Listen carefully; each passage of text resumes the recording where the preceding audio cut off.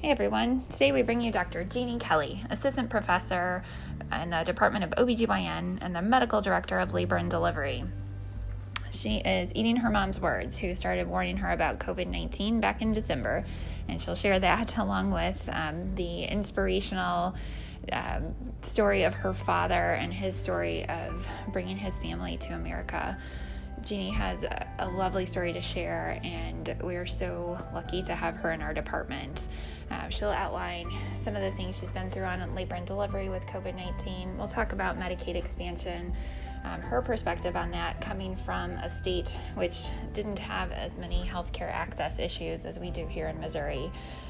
She's wonderful. I had a blast talking to her, and please enjoy this podcast. Thank you.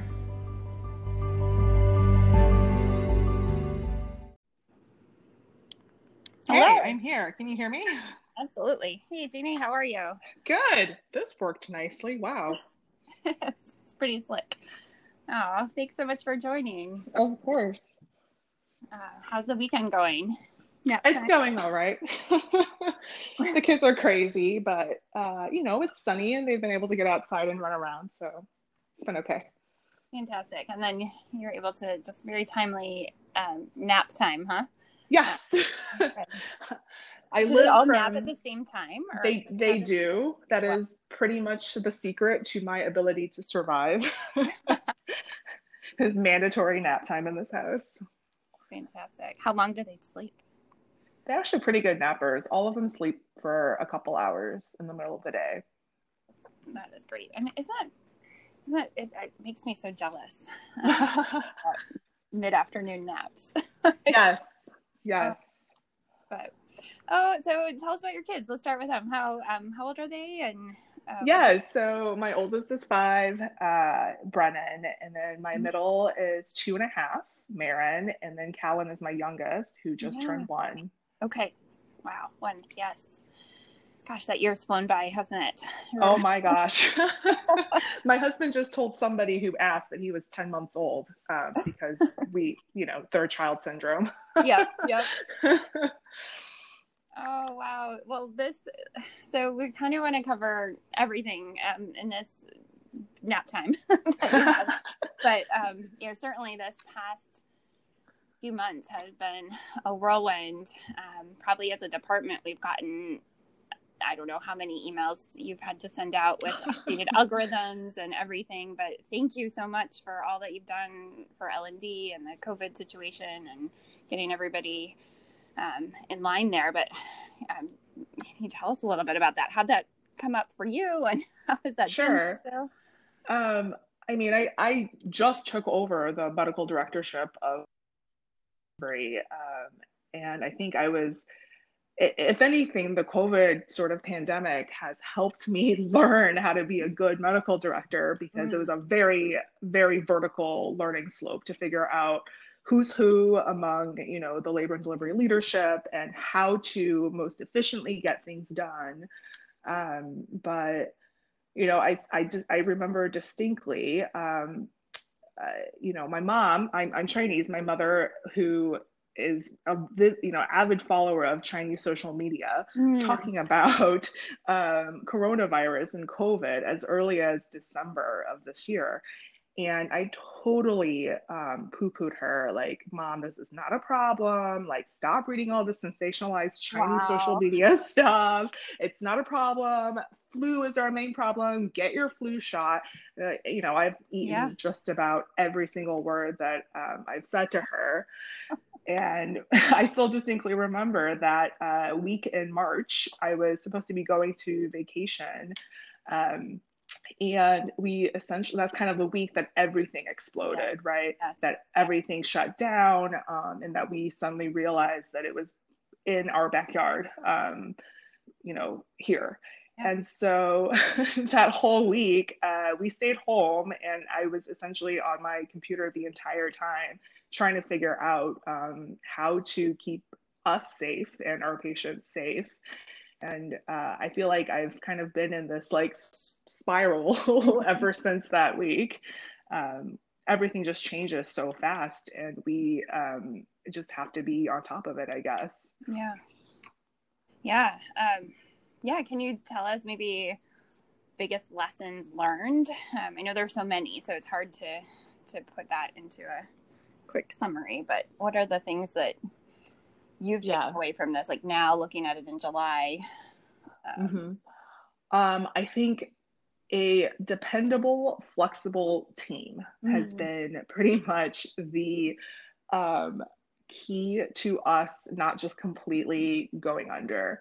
I think, from us, from anesthesia, from critical care, from the Barnes side with, nursing management and leadership, from the women and infants leadership, I think we have a really strong team here at Barnes.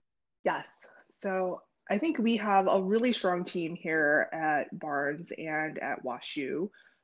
Everyone from, the nursing management, the nursing leadership, the women and infants leadership, and of course, on the WashU side with anesthesia and critical care.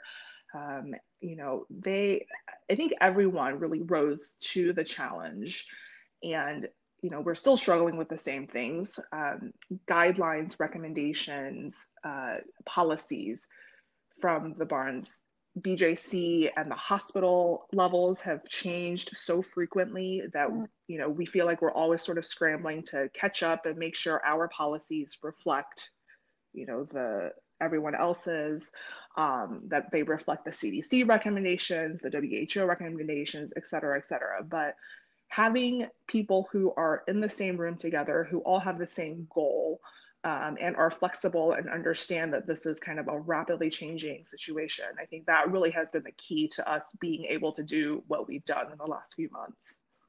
Yeah. Now, are the tents still set? No, the tent actually came down. How did the tents come? Yeah. Yeah. Okay. That was my understanding. Tell us about the tent and yeah. What happened, then went away. Yeah. So, Parkview Tower, where our inpatient stays are, it's kind of a unique situation. The entire building is positive pressure. And so the kind of immunocompromised patients are all in this building together. The pregnant patients and the ICU, specifically the bone marrow transplant and the hematology groups, are kind of all in this positive pressure building, which is designed to push air out of each room into the hallways and then kind of, into the shared space, because you're trying to get rid of all the whatever germs in the air of an immunocompromised patient. Obviously, in a place where you're trying to contain infection, this is problematic. And I think that's been one of our biggest challenges, is to figure out how to make Parkview Tower run during COVID. And so the tent came about because in the beginning, the hospital really did not want any COVID patients in Parkview Tower. In the beginning, we didn't really know how contagious this could or would be in a positive pressure building. You did not want one positive patient basically, spreading all of that COVID out of that one room and destroying a bone marrow transplant unit completely. And so the goal was to basically direct anybody who could possibly have COVID away from Parkview Tower. And that was kind of the thought behind the tent. It was kind of a stop check in front of this positive pressure building with a lot of vulnerable patients, for a way for us to assess patients and figure out if we could bring them into that building or not. I think over the last couple of months, number one, thankfully, so far, our numbers have been on the lower side, that we're able to kind of handle the capacity in our negative pressure rooms, number one. And number two, we have not seen like a huge sort of explosion of infection from inadvertent positive pressure placement. And so, and we are able to kind of handle the capacity in our negative pressure room. So I think because of that, we've been able to kind of take down the tent as it's gotten hotter, and it's kind of a miserable place to be for a long time if you don't have AC outside in St. Louis. So that's where we are right now, knowing again that things could change at any moment, and that might be another necessity if our numbers drastically change. Yeah.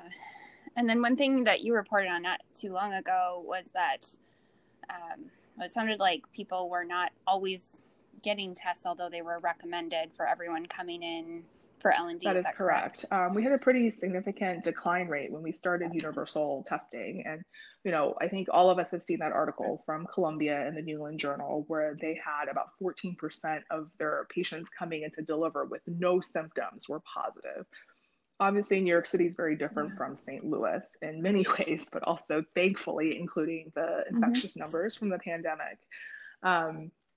But we thought that this would be a prudent thing, especially since our patients were coming into such a vulnerable space for other immunocompromised patients, to start universal testing. We had over a 30% decline rate for the test in the beginning when we started this. And so, that was a QI project that we immediately started looking at. Since that's a pretty significant number, we thought we needed to figure out why this was happening and how to, decrease the decline rate. Yeah. What's the decline? I think it was a number of things. I think the way that we were counseling patients on why we were recommending this test, and the way that we were explaining what would happen if they happened to be positive, probably had a lot to do with acceptance or non-acceptance of the test. What we found actually was that the majority of patients who were declining the test were our Black and African American moms. And obviously that's a huge red flag, because some sort of disparate, care was happening because of that. And we took a second week of universal testing, and we really wanted to look at why people were saying no. And we, gave kind of a bunch of answers as possibilities. One of which was, I don't trust the medical system, or I think, that having a positive test is going to lead me to become stigmatized. Nobody really answered those. And I think that's fair, because who's going to tell their doctor, by the way, I don't trust you. Most people actually chose, because I'm worried that the test is uncomfortable. But in the third week, we started using a shared decision-making tool, where it was a script that we gave our nurses and our doctors to use, and a graphic, which explained, here are some really high numbers that we've seen in other states, and that this is why we're testing, to protect us, the healthcare workers, but also to help protect you and your baby, because if you're positive, we want to help you prevent transmitting this infection to your baby or your family. And then kind of explaining, here are the things that won't change if you're positive. We're not going to mandatorily separate you from your baby. We are not going to, take away all of your support people in labor. And we will continue to treat you, with the same great, excellent care that we have always been. So kind of a, reassurance that this is not something that was going to really change their care. And that intervention actually decreased our decline rate from 30% to 5%. And so, it wasn't like we were saying, oh, it's totally comfortable. We weren't really addressing what was told to us as the reason, but I think we can all kind of understand, there's definitely disparities in the way that our patients are treated, and historical reasons for, African American, Black women to distrust the medical system. And so I think we really try to address that head on as much as possible. Yeah, and it's always amazing. It sometimes seems like that will take much longer, right? Well, if we have to spend all this time explaining everything, then we can't actually just do the test we need and figure it out. But putting a simple tool in front of everybody can be so helpful. And that applies to so many different areas in medicine. I think we often don't take time to just back up and think, are we actually explaining this the way we would want to have it explained to ourselves? And we can fool ourselves into thinking that we're universally testing everybody who comes in. But if your decline rate is 30%, how dependable are really your results that are coming in for your own protection? So I think it was a really important intervention, and we're still tracking to see kind of what happens every week with the number of patients who deliver compared to the number of patients who've had COVID testing. So something for us to continue to reassess and address. Yeah, that's interesting. On the GYN side, we've been doing universal testing. They have to come in a few days before their surgery. And I think there, it also makes a lot of sense. Their surgery could potentially be put off, and for very good reasons, both for the staff and for the patient. Like if you have an asymptomatic infection that could actually land you in the ICU for respiratory compromise that you didn't know you were going to have. I mean, I think people understand that pretty rapidly, but here you're going to have a baby no matter what. Like you can't postpone this labor curve. That's one of the unique things about obstetrics, I think, in this pandemic. It's hard to make surgical policies, kind of match what is happening with, it's not like I can just put off a 39-week induction if she happens to be positive. She's going to come in the next week or so in labor, whether we are prepared for it or not. So I think the obstetrical population has been kind of a tricky group to kind of really think through what policies make the most sense, not just which policies make us feel better, like we're safer, whether it's true or not. Yeah. Wow. Well, thank you for all that you've done and given to the situation. It's been felt across the department. It's a huge group. It's a huge group effort for sure. Which is exciting. But let's shift a little bit to your care clinic, because I think that's such an important thing. That how has that shifted? First of all, tell us a little bit about care clinic, and then also how things have shifted with this in COVID times. For those who don't know, the care clinic is our opioid prenatal clinic here at WashU.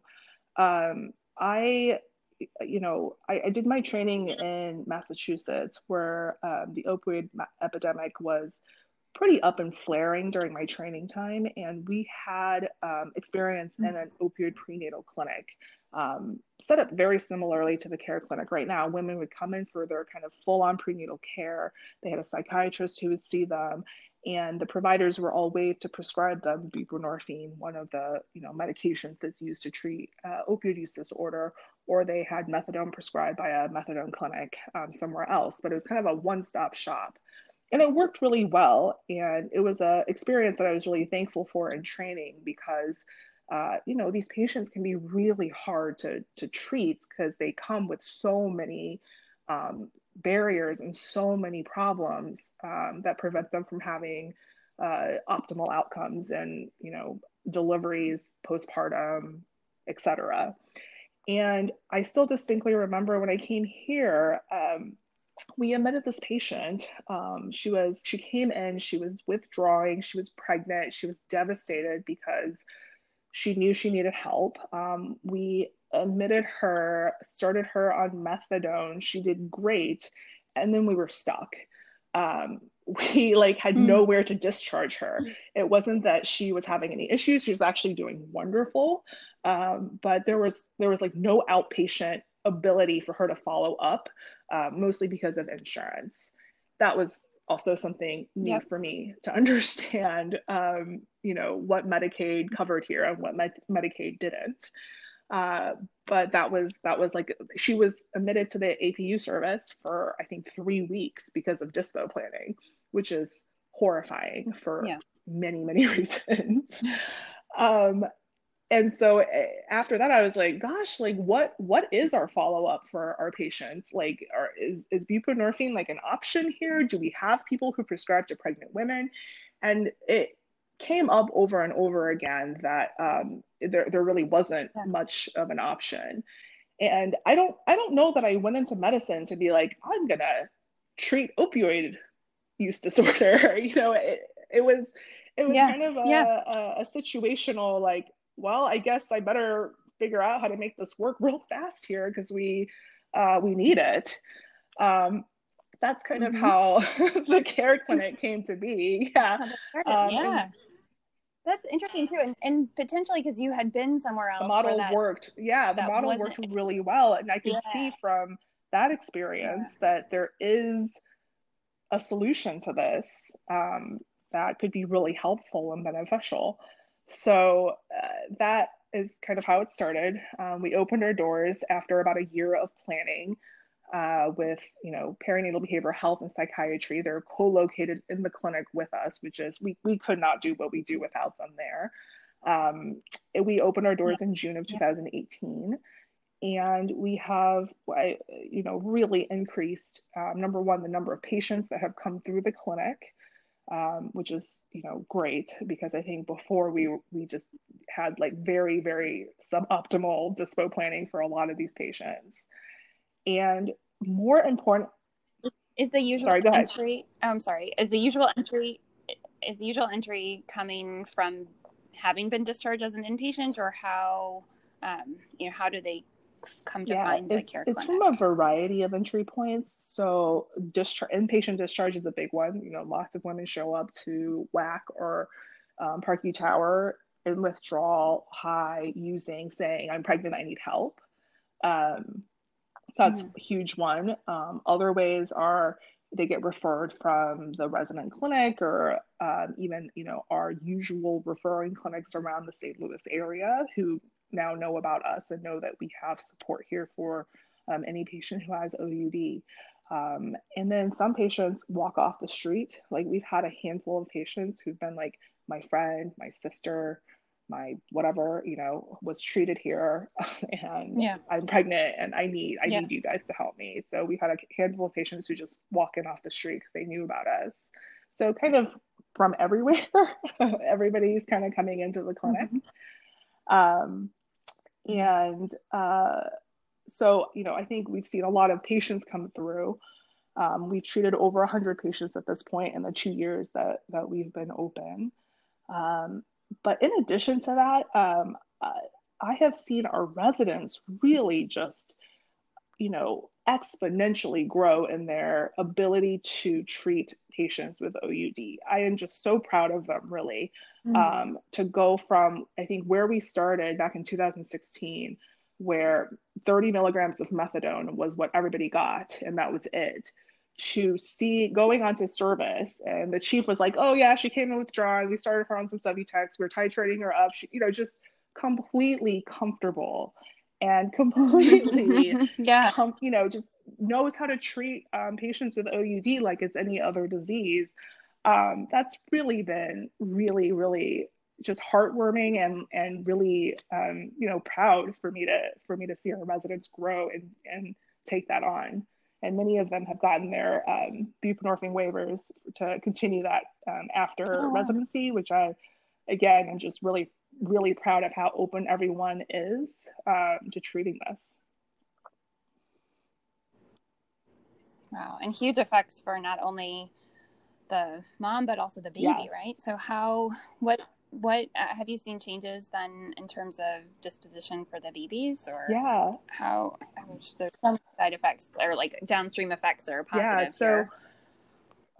We know that, untreated OUD in pregnancy causes all kinds, like every morbidity, right? Like preterm labor, PPROM, abruption, stillbirth, preeclampsia, chorioamnitis, all the amnitises everywhere, and maternal death, from overdose. All of those things are associated with OUD in pregnancy.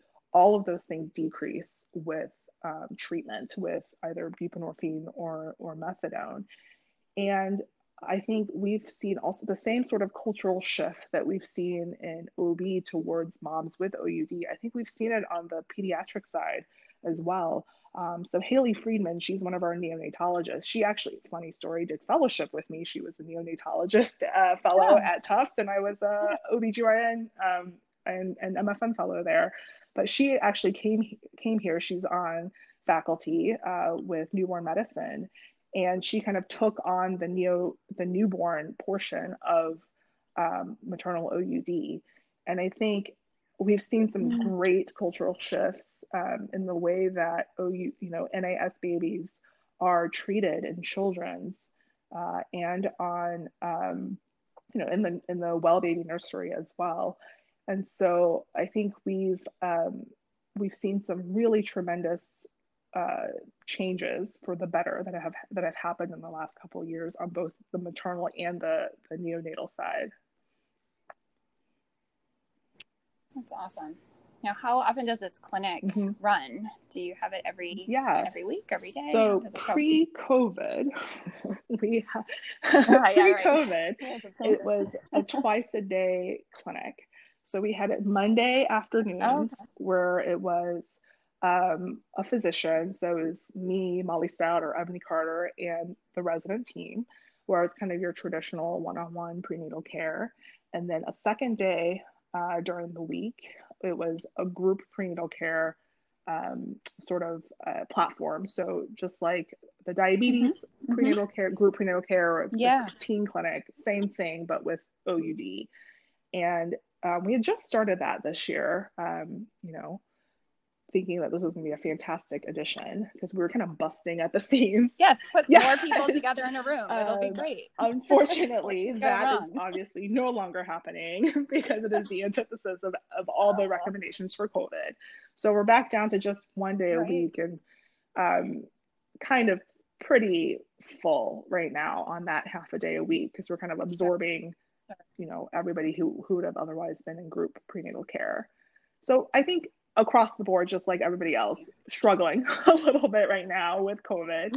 I think as part of recovery, community, human connection, feeling like you're in a group and supported, that human touch factor, I think that's essential to recovery from, opioid use disorder or any substance use disorder. And that is unfortunately a huge part of recovery that's been sort of robbed from all of our patients. I think the OUD and the SUD sort of community has really been struck hard by COVID. It's taken away a lot of the ability to cope and to have support during this time. Has there been any attempts for telemedicine type of group activity? It's a really good question. That is something that we are actively looking into. So one of our therapists, who's a recovery coach, she actually has done group recovery coaching before, not with like pregnant patients, but just prior and via telemedicine. And so right now, group prenatal care in general from all the clinics is slated to open with the next step. I don't know if we're ever going to get to the next step since all our numbers are going in the wrong direction right now, but it's kind of like the next step is the group prenatal care is supposed to reopen. If that doesn't happen anytime soon, I think that is definitely going to be something that we need to explore if it's acceptable to our patients to do telemedicine group natal care. Yeah, it's so many potentials, right? And the practical nature of trying to open everything back up and get back to normal is so strong. Like we wanted, I don't know, taking the time to develop something new in the midst of a pandemic, it's also super hard. So to cope, I have basically repeated to myself as a mantra, in catastrophe, there is opportunity. That is the only way that we can kind of move forward, is to understand this is just what's going on, and we just have to figure out in what way can we opportunize kind of, the way things have to be to best suit our needs and our patients' needs. So, yeah. Wow. Well, I'd love to hear a little bit more too. I know our listeners would love to hear a little more about your own personal story. Like you said, you didn't quite imagine the OB clinic as being your career development, which is amazing. But you kind of back us up a little further. So how did you get into medicine in the first place? And tell us your I'm trying to think how far back I want to back up here. I think I can start. So I was born in China. My family immigrated to the United States when I was 6. My dad had did his was doing his graduate school here in the States. He was doing a double PhD because he will always be more impressive than any person I know. He was doing a double PhD at Columbia NYU in mathematics and computer science at the same time. And then I was in China, right, exactly. What? I was in China with my mom and my grandparents, and Tiananmen Square happened. So that was in June of 1989.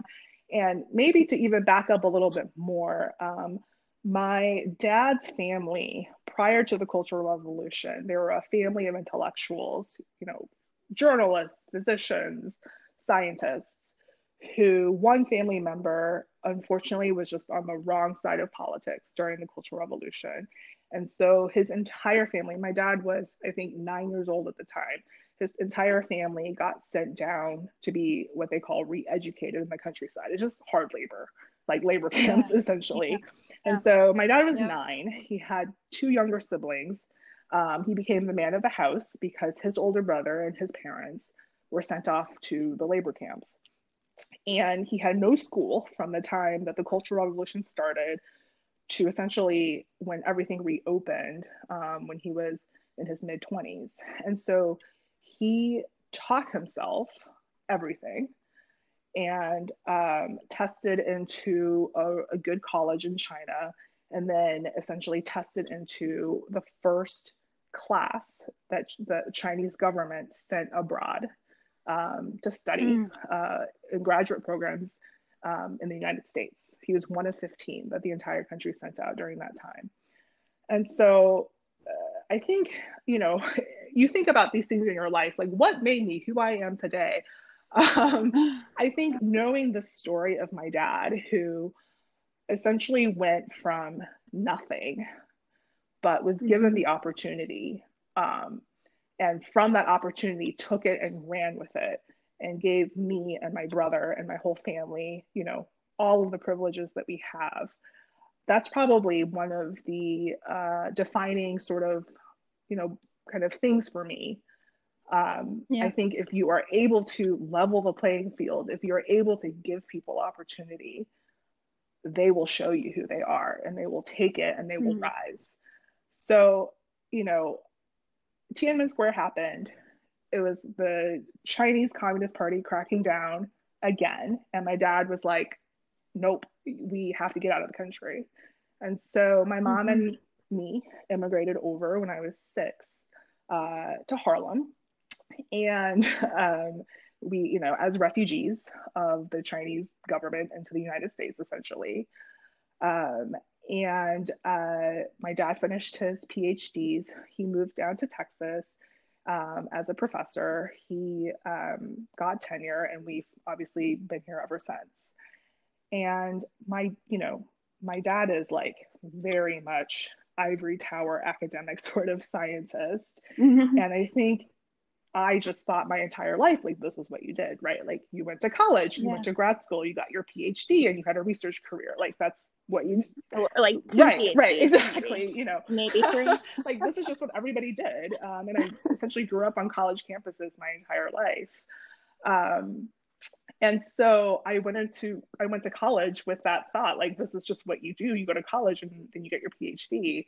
But my mentor in college, whose lab I was working in, was an MD PhD. And I don't know if this is like a good thing or a bad thing, but one day he was like, I really think you should think about medical school instead of grad school. I'm not really sure if that means that I was like a really crappy lab student or what. But he took me, and he was a hem-onc pediatrician, and he kind of took me on rounds with him into the hospital, and I loved it. I thought it was awesome to kind of see the other side of everything that we were doing in lab, and kind of switched everything and changed everything and went into medicine.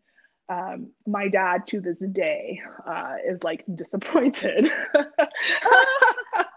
Like the only parent in the entire world who's disappointed that their child went to medical school. Because he's like, oh, like you aren't a real scientist. You're just a technician. But, I think he's come around. I think he's come around and he understands. But that's kind of how I got into medicine, sort of a weird, sort of non-expected way in when I sort of fell in love with, seeing my college mentor be on the rounds and take care of these kids and their families. And, went into med school, was like, the two things that I'm not going to do is OBGYN and psychiatry.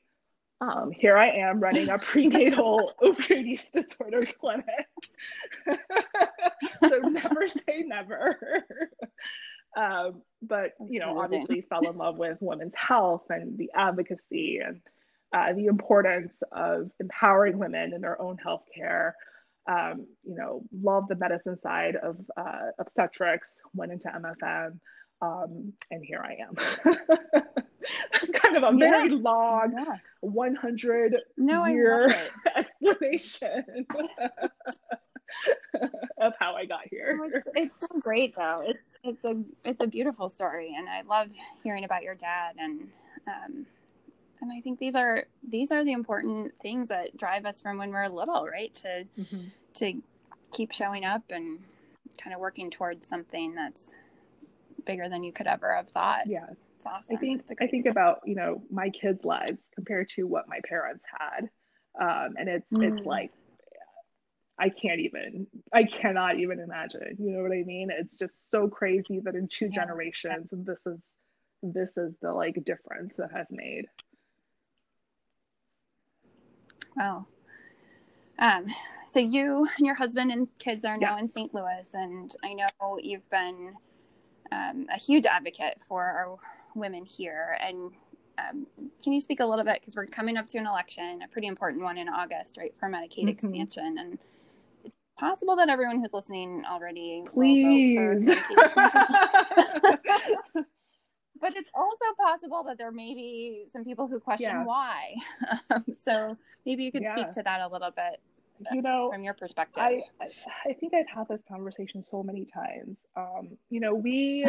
We're like, oh gosh, like the United States, our maternal mortality rate is so terrible. Our infant mortality rate is so terrible. It's so horrible. What can we do?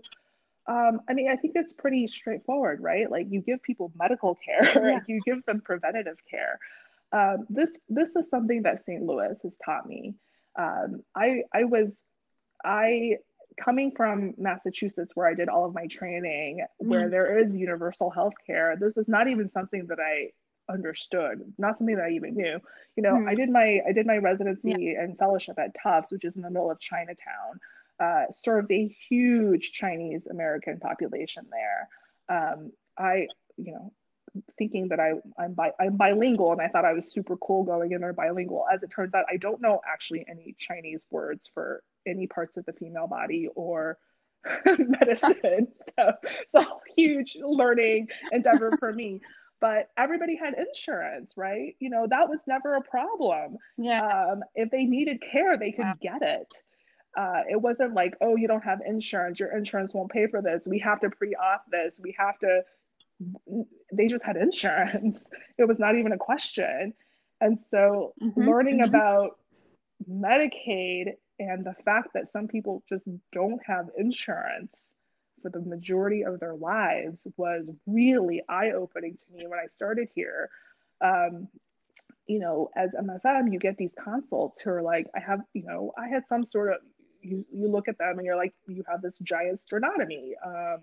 Can you tell me about that? It's not anywhere in your medical record. And they're like, oh yeah, I had some heart surgery when I was like 3, but I haven't seen a doctor since then because I don't have insurance. That should not happen. And if we are continuing to like send, patients into the hospital only because they are desperate and possibly dying, and they don't have insurance before then to take part in preventative health and health maintenance, like, what do you expect our maternal mortality and our infant mortality and just mortality rates in general to be? Like, you have to take care of your constituents' health. if you want healthy outcomes. So it's pretty right. simple. It's much cheaper to pay for, a couple of pap smears and a leap here or there compared to like one of your surgeries.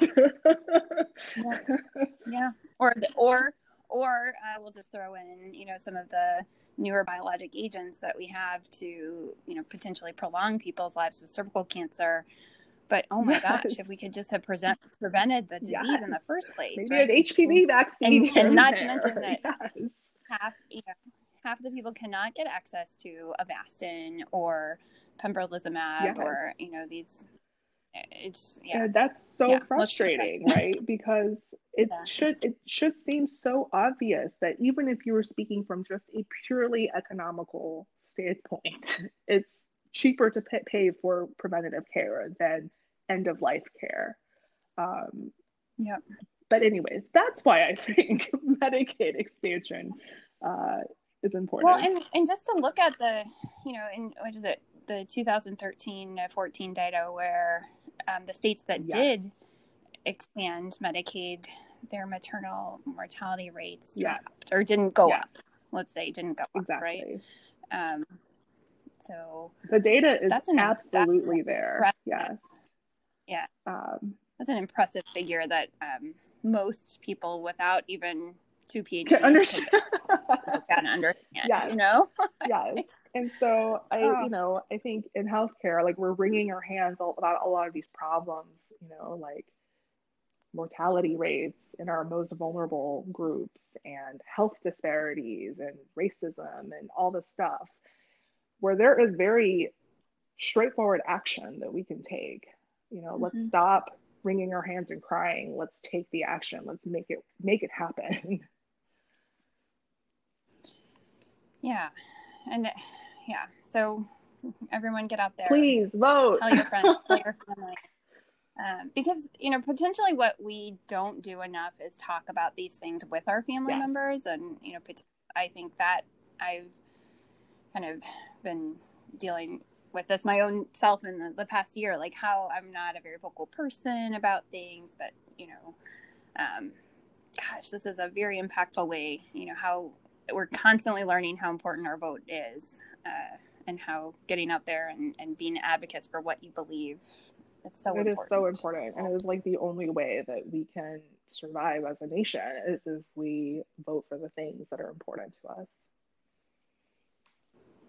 Yeah. Wow, Jeannie. Well, thanks. We're going to, maybe you can send us some, like some of those things I've seen you post, a couple of really cool charts and graphs that are really helpful. We can put that out with the podcast and just get the word out. Absolutely. Please vote, everyone. So that's wellness in and of itself, but here we are in the wellness podcast and we're still, I think I'm kind of sick of defining what wellness is because I know it's different for everyone, but just in terms of being a busy mom and doctor and advocate and all of the things that you are and do so wonderfully, how do you, like those mantras you said, you keep repeating to yourself, right? Yeah. Other things that you do to just kind of keep yourself well and keep your family well. Oh, it's hard. I don't know that I have the answer to any of this, I think what I've learned quite a bit in the last couple of years is that, work-life balance and wellness, it's not that you are perfectly 50% balanced or 100% well, 100% of the time. I think what we should aim for is an average, right? An average of balance and an average of doing well. Because what I've learned that, at least at this point in my life works is I know that at some points, my family's going to need me more than work. And at some points, my work is going to need me more than my family. And so at any one particular moment, you're going to probably feel off kilter and off balance. But what you need to strive for is to understand that overall that average needs to be, well balanced and in a healthy balance that works for you.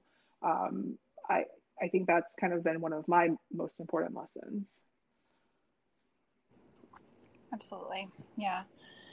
And obviously people who are thinking about coming here, to St. Louis to train, we want to help those trainees see that balance is not going to happen all the time. This is a place you're going to work really hard, but I feel like hopefully this is an environment where we can all kind of share our struggles in that as well. Like it's not an easy fix. No. There's not an easy answer, but you mentioned something before too that I think is so important, like for the patients, but also for us, right? The community, the human touch, the human like interaction, right? We have to have that with each other too. Absolutely. And I think this, our department has really tried to make that an essential and important part of everything that we do. It's that humanity is the most important thing, I think, and that's across the board in our department. Yeah, it's definitely palpably more obvious lately, I would say, right? Maybe we're all showing up with a little bit more oomph or vigor about like what are our goals for being here, right? When it actually for the first time in our lives was a bit of a scary place to be, right? Yeah. Nothing like a global pandemic. Yeah. But that and George Floyd and very, very relevant things for us here in St. Louis City and County in Missouri are things that we grapple with and are important for us to look at head on and talk about how we're going to address as a department. And I've been really, it's made me be really proud of being faculty here. Well, I am super lucky to call you a colleague. So that's the same, Andrea. The same. Well, let's use this last bit of nap time to give you a little bit of a break. So you should go and enjoy some of that quiet time. And well, thank you so much for having me. Absolutely. Thank you. I'll talk to you soon. Talk soon. All right. Bye-bye.